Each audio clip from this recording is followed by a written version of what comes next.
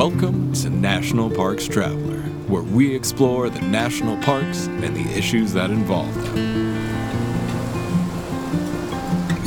Hi, this is Kurt Repenchek, your host at National Parks Traveler. This past week, we looked at the threats a mine proposed in Alaska poses to Katmai and Lake Clark National Parks. And we wrote about concerns for national parks created by the Trump administration's rollback of some clean water regulations, and told you about 35 acres added to Grand Teton National Park. You can read those and other stories about parks and protected areas at nationalparkstraveler.org. This week's show is our 50th, a number that looks so distant a year ago. While we had hoped to bring you a discussion of putting more bison on federal lands in the West this week, we'll have to postpone that for at least a week. Instead, we're going to be talking about a Jurassic period carnivore dubbed AJ, a new species of Allosaurus found in Dinosaur National Monument in Utah. And we'll take you on a short Revolutionary War history tour of Saratoga National Historical Park in New York State.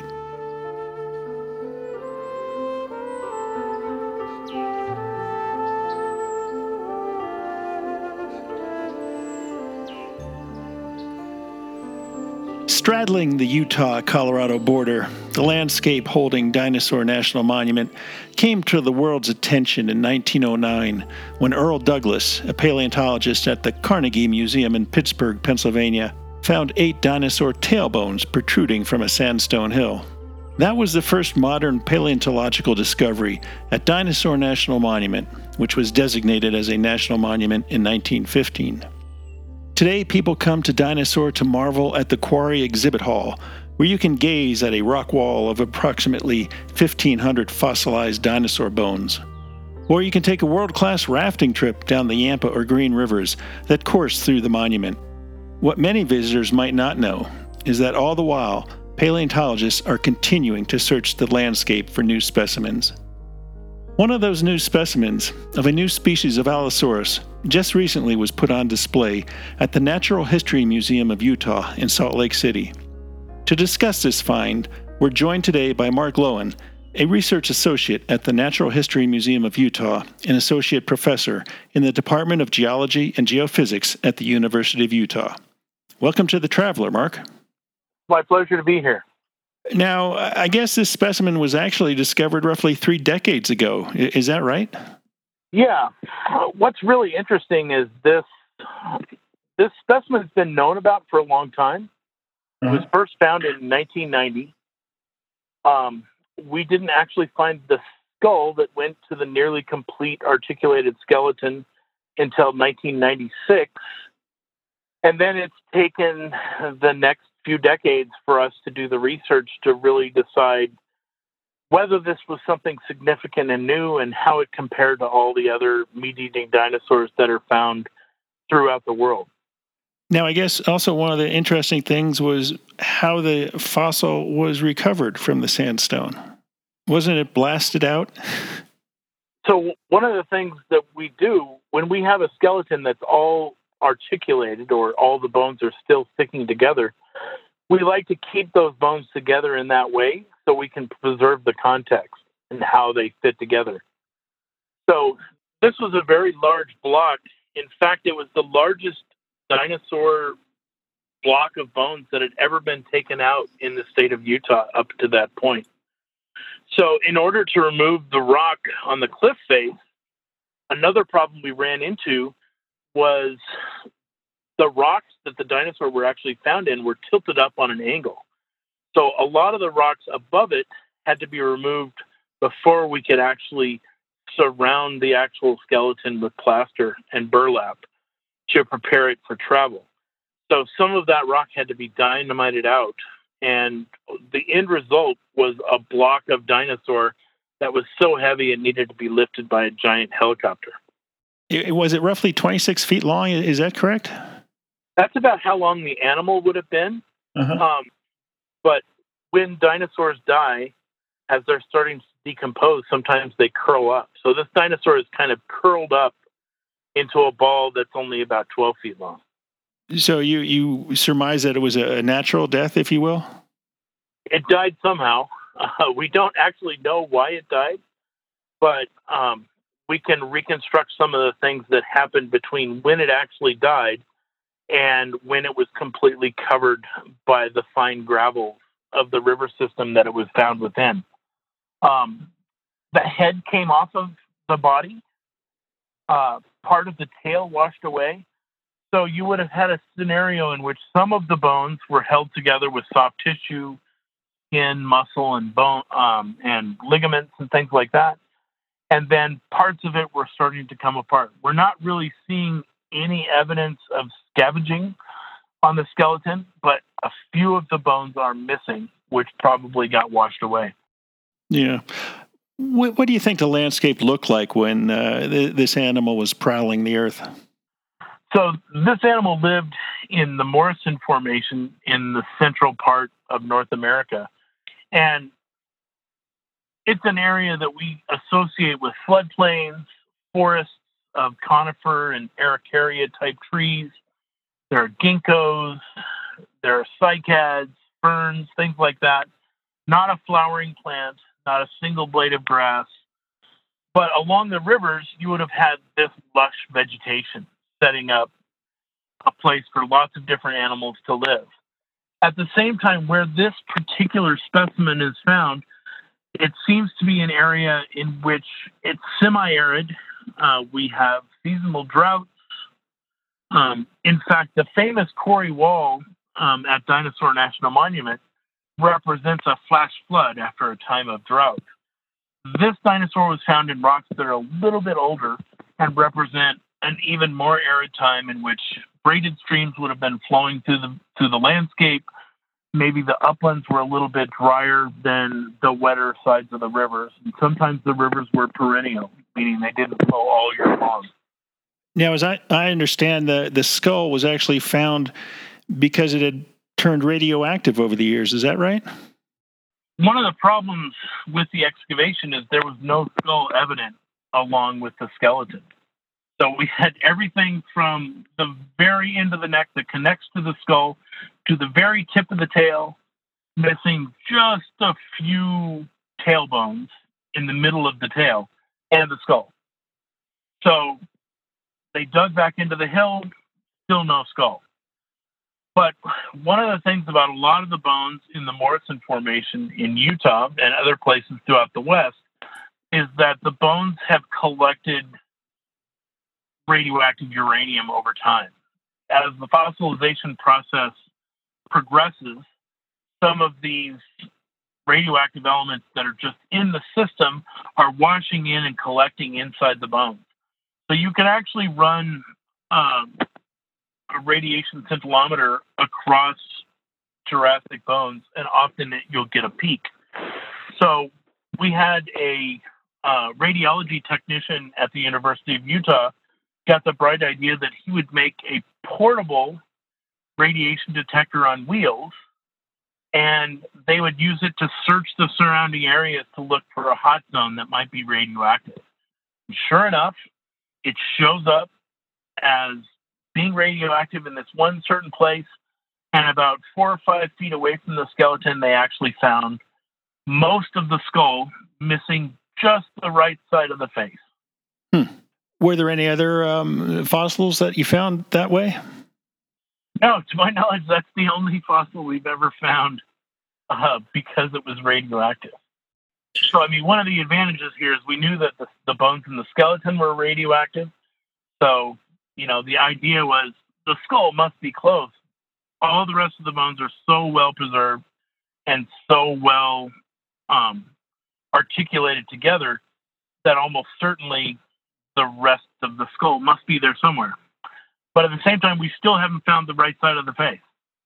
Now, Utah, of course, is a hotbed, no pun intended, for fossilized dinosaur remains. And a little bit to the south in central Utah, of course, you've got the Cleveland Lloyd Dinosaur Quarry, which now I believe is a Bureau of Land Management National Monument. There is an amazing collection of fossilized dinosaurs found there, too, as I recall. And I don't know if they decided exactly whether it was a kill site or whether all the remains were washed downriver to that site. Do you know? Yeah, well, lots of people have lots of different opinions on it. I've studied the site extensively, and I'm convinced that site represents a flood assemblage. I grew up in the Midwest, and I saw the giant floods of 1993 on the Missouri River, and I saw eddies of cows floating out in the cornfields in circles. A similar situation probably is what I would invoke for the Cleveland Lloyd Dinosaur Quarry, in which the dinosaurs are killed, they drowned in the 1,000-year flood or whatever. Then they collect together as floating bags of rotten flesh. And then as they come apart, the gases inside the skeletons explode, they start to rain down bones into the mud. And that's what, to me, explains what's going on at the site. One of the biggest problems we've had with the site over time is there's way too many of a certain species of predatory dinosaur called Allosaurus fragilis. Mm-hmm. That's our state fossil. It's the most common meat-eating dinosaur in the Jurassic of Utah. And 70% of the bones in this deposit belong to that dinosaur. That doesn't represent a natural population. If you go to the Serengeti or the Masai Mara in Africa today, you're not going to see giant herds of lions and then just a few wildebeest and giraffes around them. You're going to see giant herds of giraffes, elephants, wildebeest, and just a few lions together in a pride. It takes way more herbivorous animals to feed a few carnivorous animals than you would imagine. Generally, in a normal ecosystem today, we have 3 to 5% of the animals are predatory. So having 70% predators in one quarry, you have to explain why you got all these animals here. So classically, people have talked about La Brea tar pits. La Brea tar pits are a place where saber-toothed cats and dire wolves all got trapped in the oily tar as they were coming to prey upon big elephants that got stuck in the mud and things like that. By far, that site is dominated by predators. So that's been used, it's been evoked as an answer to the Cleveland Lloyd Quarry. But there's lots of problems with that. We don't have enough predation in the quarry. There's 7 or 8 bones out of 20,000 that have bite marks on them. There's not enough trampling going on within the quarry. You have thin, pristine neck bones that shouldn't survive in a situation like that. So to me, a scenario in which you have a flood killing a bunch of animals and then the hydraulics of how these bags of dinosaur flesh bone balloons are floating down a river can actually explain how you collected so many Allosaurus, because Allosaurus has a lot of pneumaticity in its skeleton and in its body, and maybe it had a certain kind of leather on it. We've found a few examples of the leather skin from Allosaurus specimens over time. So maybe it had more to do with how the animal is actually put together, how buoyant it is, and how strong its skin was to actually collect those dinosaurs. Yeah. We're talking today with Mark Loewen, a research associate at the Natural History Museum of Utah, about a new species of Allosaurus that was recently discovered in Utah. We're going to take a short break. We'll be right back. Listener and reader support make National Parks Traveler possible every day of the year. If you enjoy the Traveler's content, please consider a donation via nationalparkstraveler.org. Acadia National Park is one of the 10 most popular national parks in the United States. It's also one of the smallest and most vulnerable. That's why Friends of Acadia exists. Friends of Acadia is an independent organization of passionate people inspiring those who love this magnificent park to make a real and lasting difference for Acadia. You can make a difference at friendsofacadia.org. The Grand Teton National Park Foundation is a private, nonprofit organization that supports projects that protect and enhance Grand Teton National Park's cultural, historic, and natural resources. By funding initiatives that go beyond what the National Park Service could accomplish on its own, Foundation donors improve the visitor experience and provide benefits to the national park system for decades to come. See their successes at gtnpf.org.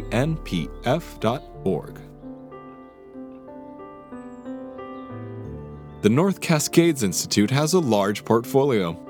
It's an environmental learning center, a training center, a conference center, and a leadership center, all set in the splendor of the North Cascades National Park Complex. Learn more at ncascades.org.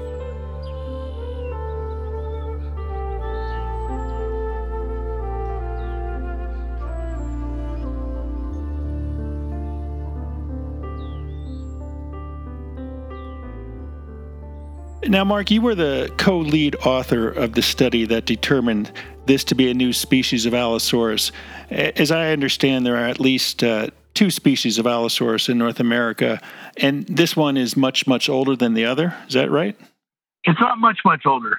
It actually just preceded it. So over time, this new species that we're naming was replaced by the much better known Allosaurus fragilis. And through all of our research, we've looked at dinosaur bones all over the world belonging to Allosaurus. Virtually every specimen that's known to exist has been looked at by either Dan or myself. And we can confirm that there are only two species living in North America. The first one, Allosaurus jim-madsoni, is later replaced by the second one, Allosaurus fragilis. And what differentiates the two? The major differences are in the architecture of the skull. So the earlier animal, Allosaurus jim-madsoni, is actually much lighter in its build. It's not quite as strong as the resultant Allosaurus fragilis that follows it. So some of the things in the back of the skull would provide a lot more strength for feeding. Literally, people have done studies to look at how much bite force the animal had and how resistant to breakage the skull was from torsional stresses and things like that you would associate it with feeding. So I think over time, the skull gets a little bit stronger, and that animal is able to outcompete the original animal and eventually takes over. At the same time, within its ecosystem, both Allosaurus jim-madsoni and Allosaurus fragilis are the dominant predator. They represent the lineage of theropod dinosaurs that's going to continue on into the Cretaceous, and until it goes extinct, allosaurs and their descendants are the dominant predators in every ecosystem in which they exist. It's only with their extinction later, in about 90 million years to 100 million years ago, that the tyrannosaurs are able to take over. Living alongside Allosaurus fragilis and Allosaurus jim-madsoni, there's a tyrannosaur, but it's a bit player. It's a small animal, less than a third of the size of Allosaurus, and it's very uncommon. So tyrannosaurs are out there. They're just not able to make their title claim to the throne of being the top predator in the ecosystem until Allosaurus goes extinct. Yeah. Now, you mentioned the differences in the skull, and that indicated, I believe, that this species had a different feeding behavior than Allosaurus fragilis?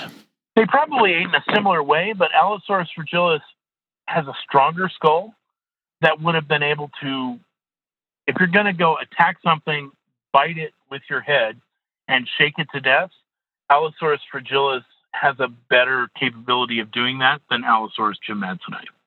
Do you think that could have been a result of the available prey base? One was easier to kill than the other? I think it's more just modifications are made in the gene pool, and this population of stronger skulls is able to outcompete because maybe they're able to kill things that the other animal. You know, we have some ancillary evidence that these two species actually met each other. We're still working on that for some further research, but when the two populations came together, it was Allosaurus fragilis that was able to win the battle between the two of them. Now, the news release that I saw about this touted it as a new species of Allosaurus, and yet further down it mentioned Big Al, a specimen that was found in Wyoming in 1991 and is up in the Museum of the Rockies in Bozeman, Montana. And it originally, I believe, was thought to be Allosaurus fragilis. When was it determined to be the older of the two?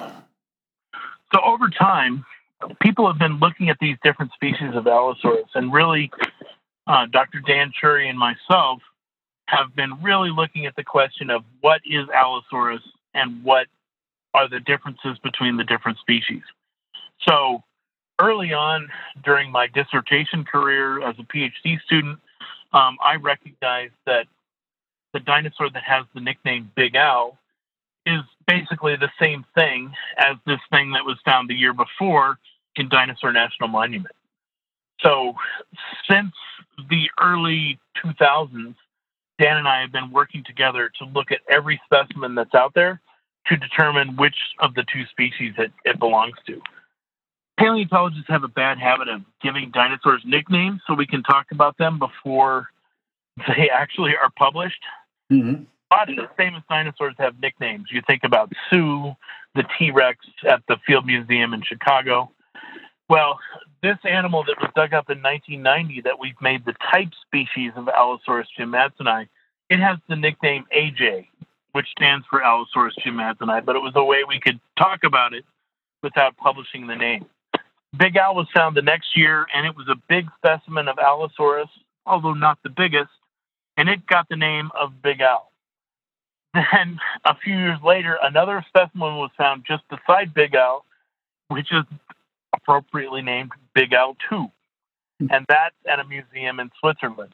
So those three specimens, AJ, Big Al, and Big Al 2, form the basis of the new species. Each one of them is represented by a relatively complete skeleton and skull, and they all have the features of this new species that separate it from Allosaurus fragilis. One of the things that we went through in looking at this is to go and look at specimens. We had to go back to that famous Cleveland Lloyd dinosaur quarry in central Utah to actually understand what Allosaurus fragilis was like. Unfortunately, the Natural History Museum of Utah at the University of Utah has the world's largest collection of Allosaurus bones, most of them coming from that Cleveland Lloyd dinosaur quarry.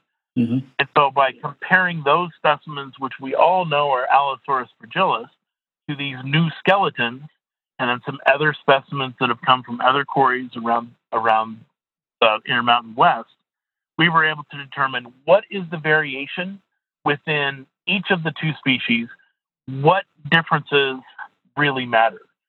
If you think about deer in the wild today, most hunters will tell you that a rack of antlers is not the same on each side. There are variations on different sides of the animal, often variations in the number of points. So animals can have differences even on the same skeleton from one side to the other, which is true of all of these dinosaurs. So we have to point out what are the differences that can happen in an animal, what are the differences that can happen in a population, and how do those differences relate between the two different species. Now, of course, Utah is renowned for its fossilized dinosaur fields, whether it's Dinosaur National Monument or you go down to the Grand Staircase, Escalante. But certainly having a unit of the Park Service that not only is a front runner of displaying paleontology, but also an active site for ongoing paleontological resource is incredible to have in the state of Utah. Absolutely. We're very lucky in Utah. We have dinosaurs from the dawn of the dinosaurs all the way to the very bitter end. One of the best records of the time of the dinosaurs in the United States, if not the world. Just from Grand Staircase Escalante National Monument, myself and my colleagues, we're hoping to name 4 new dinosaurs within this calendar year from those rocks. Wow. So the hits just keep coming. It's fortunate that the University of Utah has partnerships with both, the U.S. government's Bureau of Land Management and also with the National Park Service. Without these cooperative agreements between these institutions, science would really take a back seat. So we're really appreciative to the land managers, both with the National Park Service and the BLM, who facilitate and assist us in our work. Now, AJ, as you call it, is now on display at the Natural History Museum of Utah in Salt Lake City? We're displaying a cast of the animal along with the cast of the skull. We also This weekend we'll be displaying a cast of Big Al 1 and Big Al 2, along with the largest collection of skulls of Allosaurus that's ever been displayed together. And that'll be up this weekend, January 25th and 26th. Just this weekend, or is it continuing on into the spring? For that particular one, just this weekend. Okay. We've been talking today with Mark Lowen, a research associate at the Natural History Museum of Utah, as well as an associate professor in the Department of Geology and Geophysics at the University of Utah, about a new Allosaurus specimen discovered in Utah at Dinosaur National Monument. Mark, thanks so much for joining us today, and good luck trying to solve that riddle down at Cleveland Lloyd. Again, it's been an honor. I appreciate talking to you.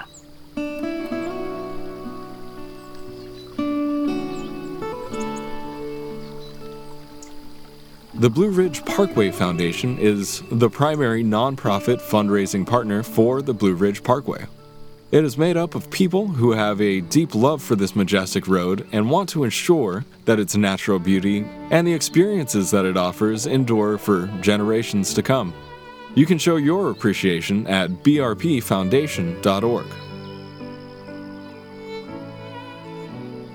Dry Tortugas National Park, 70 miles off the Florida Keys, just very well might be the most difficult park to reach in the lower 48. But when you arrive, you're surrounded by crystalline waters for snorkeling, scuba diving, fishing, and kayaking. There are sunken wrecks to explore, coral reefs swarming with colorful marine life, and history in the brick walls of a Civil War-era fort. The Yankee Freedom 3, departing from Key West, can get you there in a little more than 2 hours. Visit them at drytortugas.com. Washington State is graced with 3 spectacular national parks, each different and special in their own unique ways. As the official nonprofit partner and the only philanthropic organization dedicated exclusively to supporting these parks through charitable contributions, Washington's National Park Fund has a mission to deepen the public's love for, understanding of, and experiences in Mount Rainier, North Cascades, and Olympic National Parks. Share your passion for these parks at WNPF.org.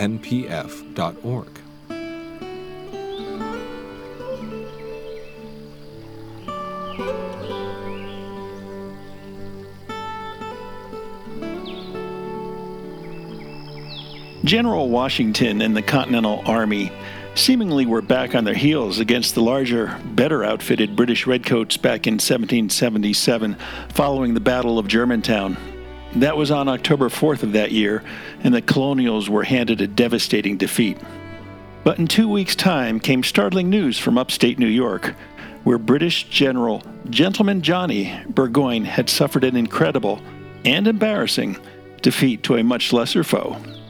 On October 18, 1777, 5,000 British troops surrendered their arms and retreated. To help us understand the significance of that battle, we've asked Lisa Dittman, the Chief of Interpretation for Saratoga National Historical Park, to join us. Welcome to The Traveler, Lisa. Hi, Kurt. Thanks for talking with me today. Yeah, I appreciate your time. Would it be fair to characterize the Battle of Saratoga as a pivotal battle for Washington and his colonials? After all, it was a shocking loss for the British, and I believed it helped convince France to commit to an allegiance with the colonials, no? Yes, the battles here have often been referred to as the turning point of the American Revolutionary War, not just by the park, but by other historians out there. Because it is the first time in world history that the British Army, who at that time was the mightiest military might in the world, surrendered to another country, which was our country, America, and we were a brand new country as well. At that point, France was kind of sitting on the fence as to whether they were going to support America or not. But when the British surrendered, that is what tipped the hand in our favor of France then supporting the American cause. Now, what can people see today of that battle? Well, the battlefield portion of the park is about 3,200 acres, and we have a 9.5-mile long tour road that you can drive through the park. There are 10 stops along the way, and you drive through the American fortified lines, the British fortified lines, and also the areas where the battles took place. So you're seeing that landscape. Geography did play a big part in this, as there are rolling hills, there are heights, there's a river, and lots of forested areas, and those can be seen as well. So that really puts the terrain in perspective for people who are traveling today to be able to understand, oh, that's why they needed scouts, because there's trees, or that's why they couldn't see that troop there because there's a hill. So, so they can see the battlefield proper.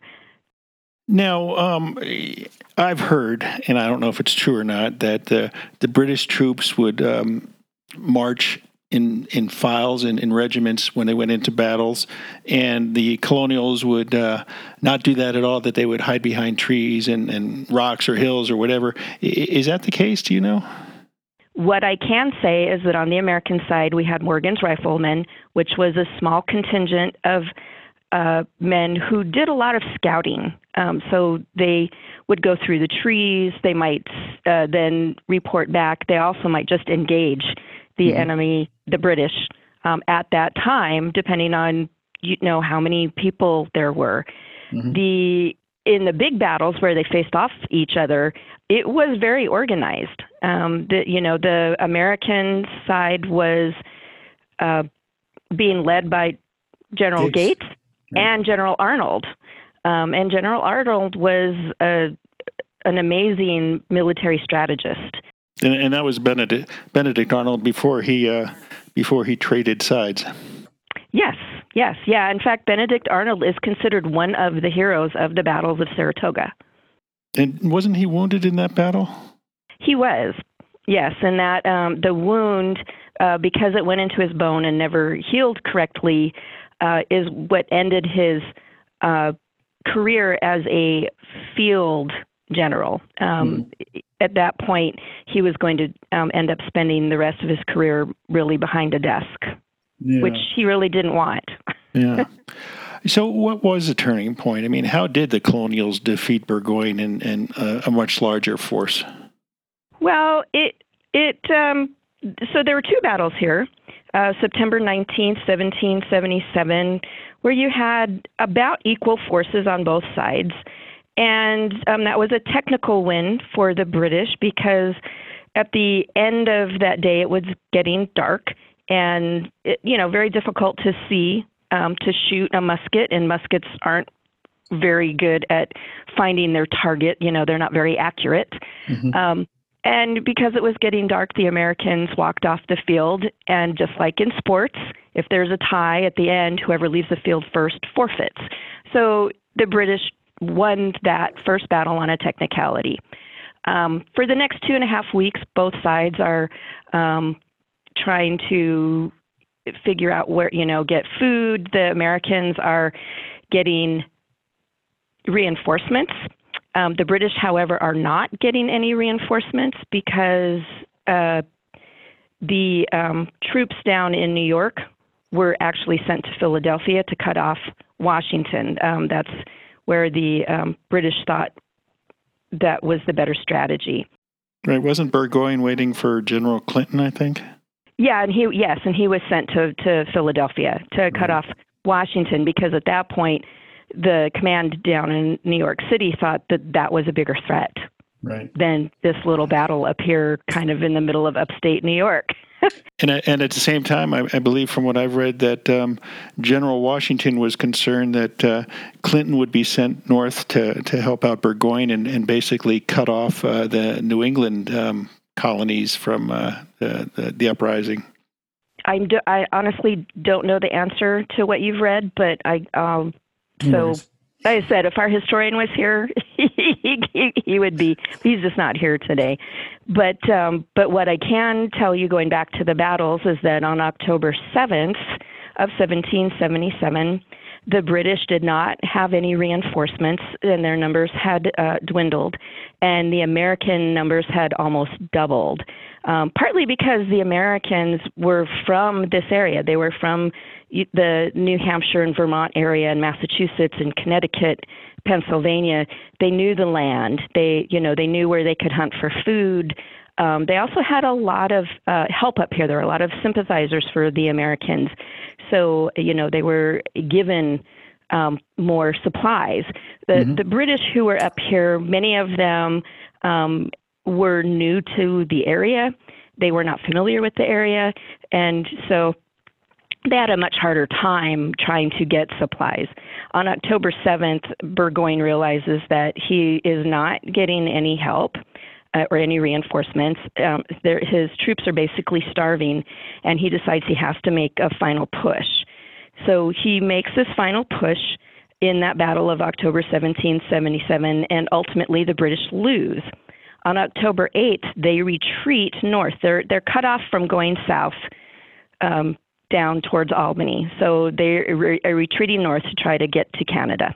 Mm-hmm. And the Americans, 8 miles north of here, in what today is called Schuylerville, but back then it was called Saratoga, hence the names, the battles of Saratoga. Mm-hmm. But they got to Saratoga, and the Americans basically besieged them. They surrounded them, and for the next several days up until the 16th of October, there was some pretty heavy fighting up there with the British trying to break through the American lines to be able to retreat. They could not retreat. They could not break through the American lines. They had nowhere to go, so they were forced to surrender because of that. The retreat would not have happened if they had not lost the battle on the 7th of October. So on the 17th of October, there is a formal surrender, which the Burgoyne had worded as a convention. He didn't like the word surrender, but everybody knew it was a surrender. So October 17th, 1777, for the first time in world history, the British Army surrenders to another country. That's amazing. That's really amazing. Are there artifacts left over from the battle that are on display at the park? So here in our visitor center, we have an orientation movie, and we have an exhibit. And in our exhibit, we do have artifacts from the battles that are on display. So visitors can see some of those. Most of what we have is actually in our archives, and just like most parks, the archives are big, and there's a lot of paperwork of what you can put out and how long you can keep it out because, because of temperature, humidity, and light that might be damaging to the artifacts. So we do have a number of some interesting pieces, not just cannonballs and musket balls, but some other artifacts as pieces of china maybe that were being used at the time, utensils, cooking things, cooking utensils. And so, kind of interesting because it's not just about the fighting, it's about the people who were here and what did they leave behind, buttons and belt buckles and, maybe, again, I don't know that we have one, but in other places there might have been, metal. I'm thinking more of the Civil War now, but where people might have left photographs or things that, would survive.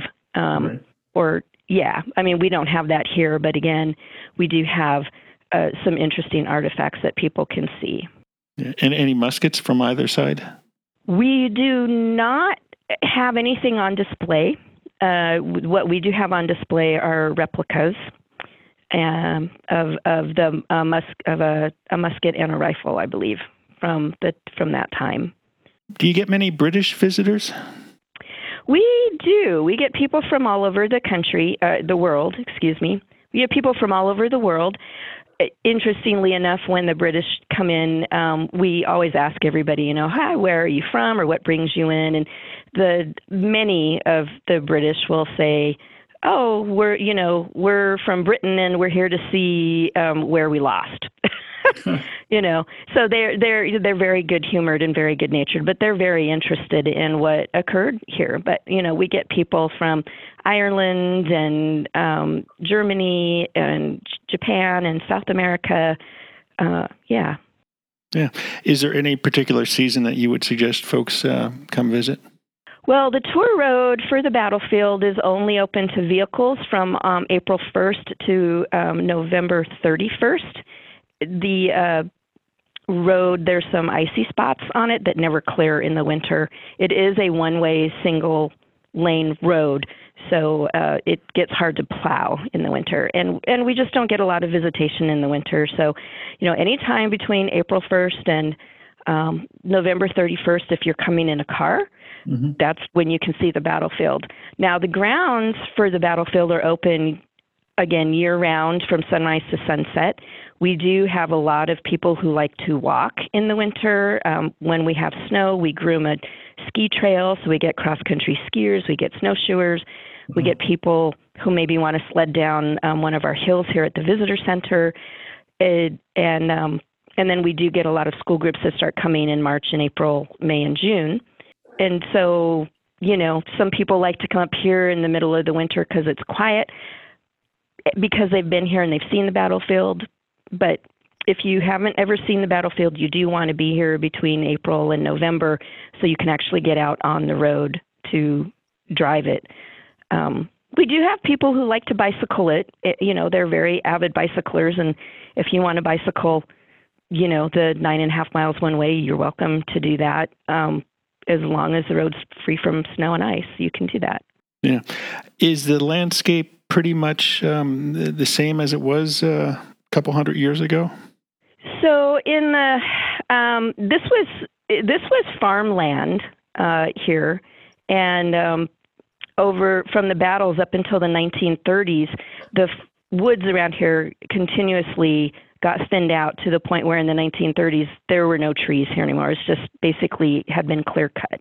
In the 1950s, the Park Service went back to the original drawings from the time there was a great map maker, Wilkinson, who had actually mapped the battles at the time they were happening, and those maps show where the farms were, where the forest was, and even if it was hardwood or softwood, if it was pine or if it was oak.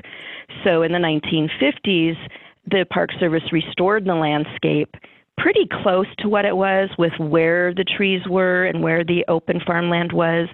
So this is all new growth forest. It doesn't have the thick underbrush that we would have had 243 years ago. But people can, again, drive through and see, like, oh, this open space is where the big battle happened, and, oh, I can see why these woods here might be a detriment to either side. So they can definitely see the landscape, but it's the trees, again, are new growth from the 1950s. Yeah. No, that sounds great.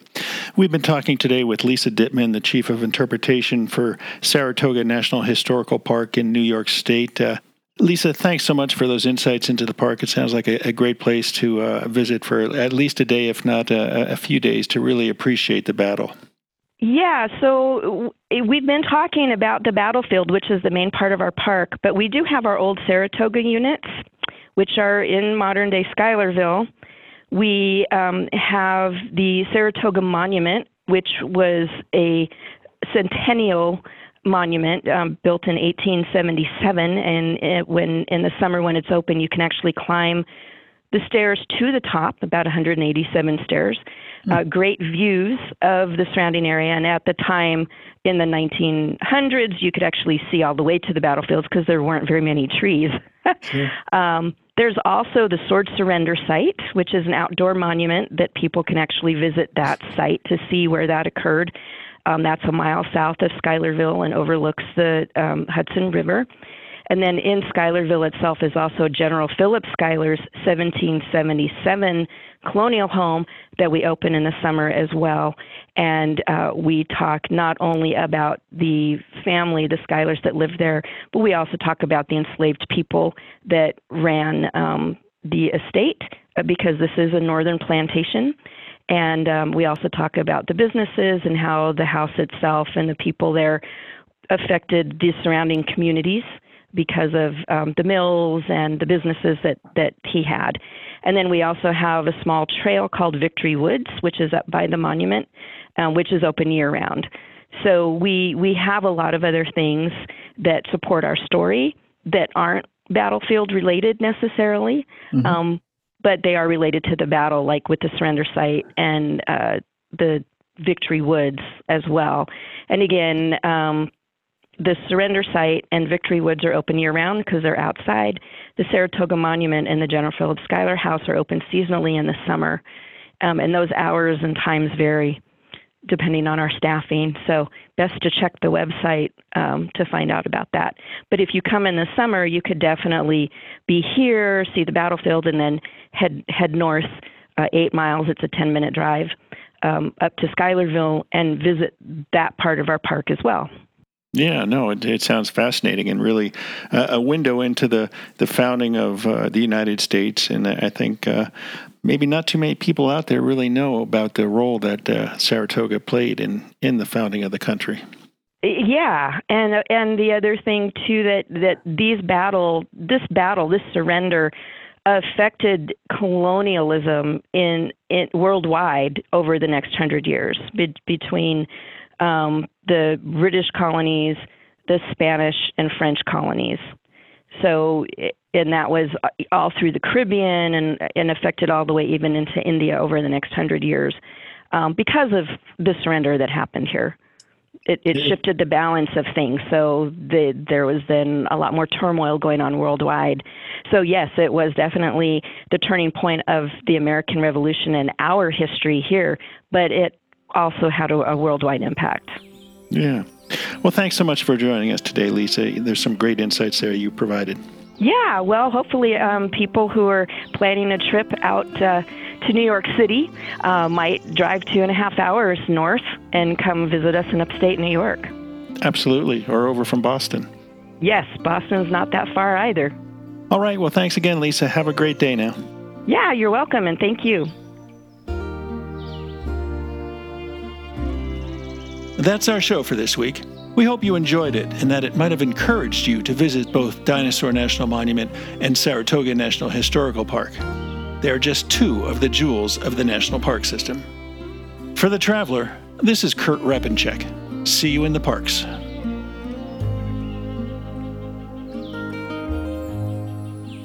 The composers and musicians at Orange Tree Productions have created a unique collection known as the National Park Series that has grown to include more than 30 CD titles. Composed against the backdrop of a park's sounds of nature, these musical scores will connect you with these beautiful places and take you there, at least in your mind. This collection is the #1 selling National Park audio series in the world and provides the background music for National Parks Travelers podcast. Visit them at orangetreeproductions.com.